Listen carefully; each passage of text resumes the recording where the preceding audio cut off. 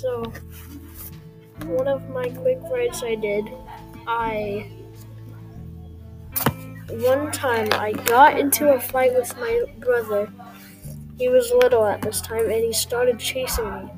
And at this time I was in this living room, my living room in my house, and it was a mess. And while he was chasing me, I tripped on one of the chairs that was in the way, and I stubbed my toe so bad I couldn't walk on it.